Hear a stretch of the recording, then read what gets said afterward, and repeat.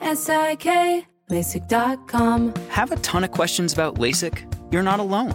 That's why we created LASIK.com. One place where you can go to find every answer to every question on your mind. Like, how much does LASIK cost? How long does recovery take? How do I find a doctor? If you've been thinking about LASIK, go to LASIK.com now.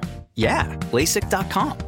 Easy to remember, so you know where to start. LASIK, LASIK.com.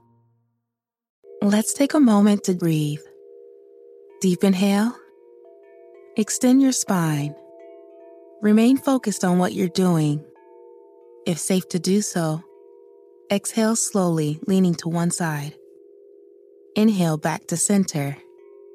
If safe to do so, exhale slowly to the opposite side. Find mental health resources at loveyourmindtoday.org. This message is brought to you by the Huntsman Mental Health Institute and the Ad Council. As the #1 audio company, iHeartMedia gives you access to all. Every audience, live conversations, trusted influencers, and the insights and data you need to grow. iHeartMedia is your access company. Go to iHeartResults.com for more.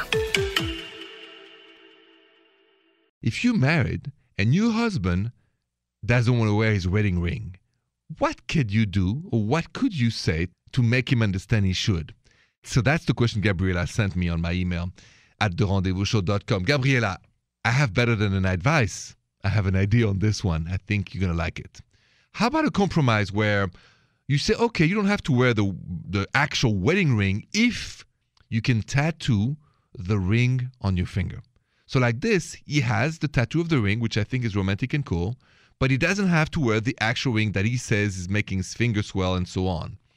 I think it's a good compromise. I think it shows that he's taken, he's your husband, that it's like he's married. And it also takes in consideration his side that says, I don't want to wear the actual ring because it hurts me. That's my idea for you. I hope it works. You call that next, 855-905-8255. Let's take a moment to breathe. Deep inhale. Extend your spine. Remain focused on what you're doing. If safe to do so, exhale slowly, leaning to one side. Inhale back to center. If safe to do so, exhale slowly to the opposite side.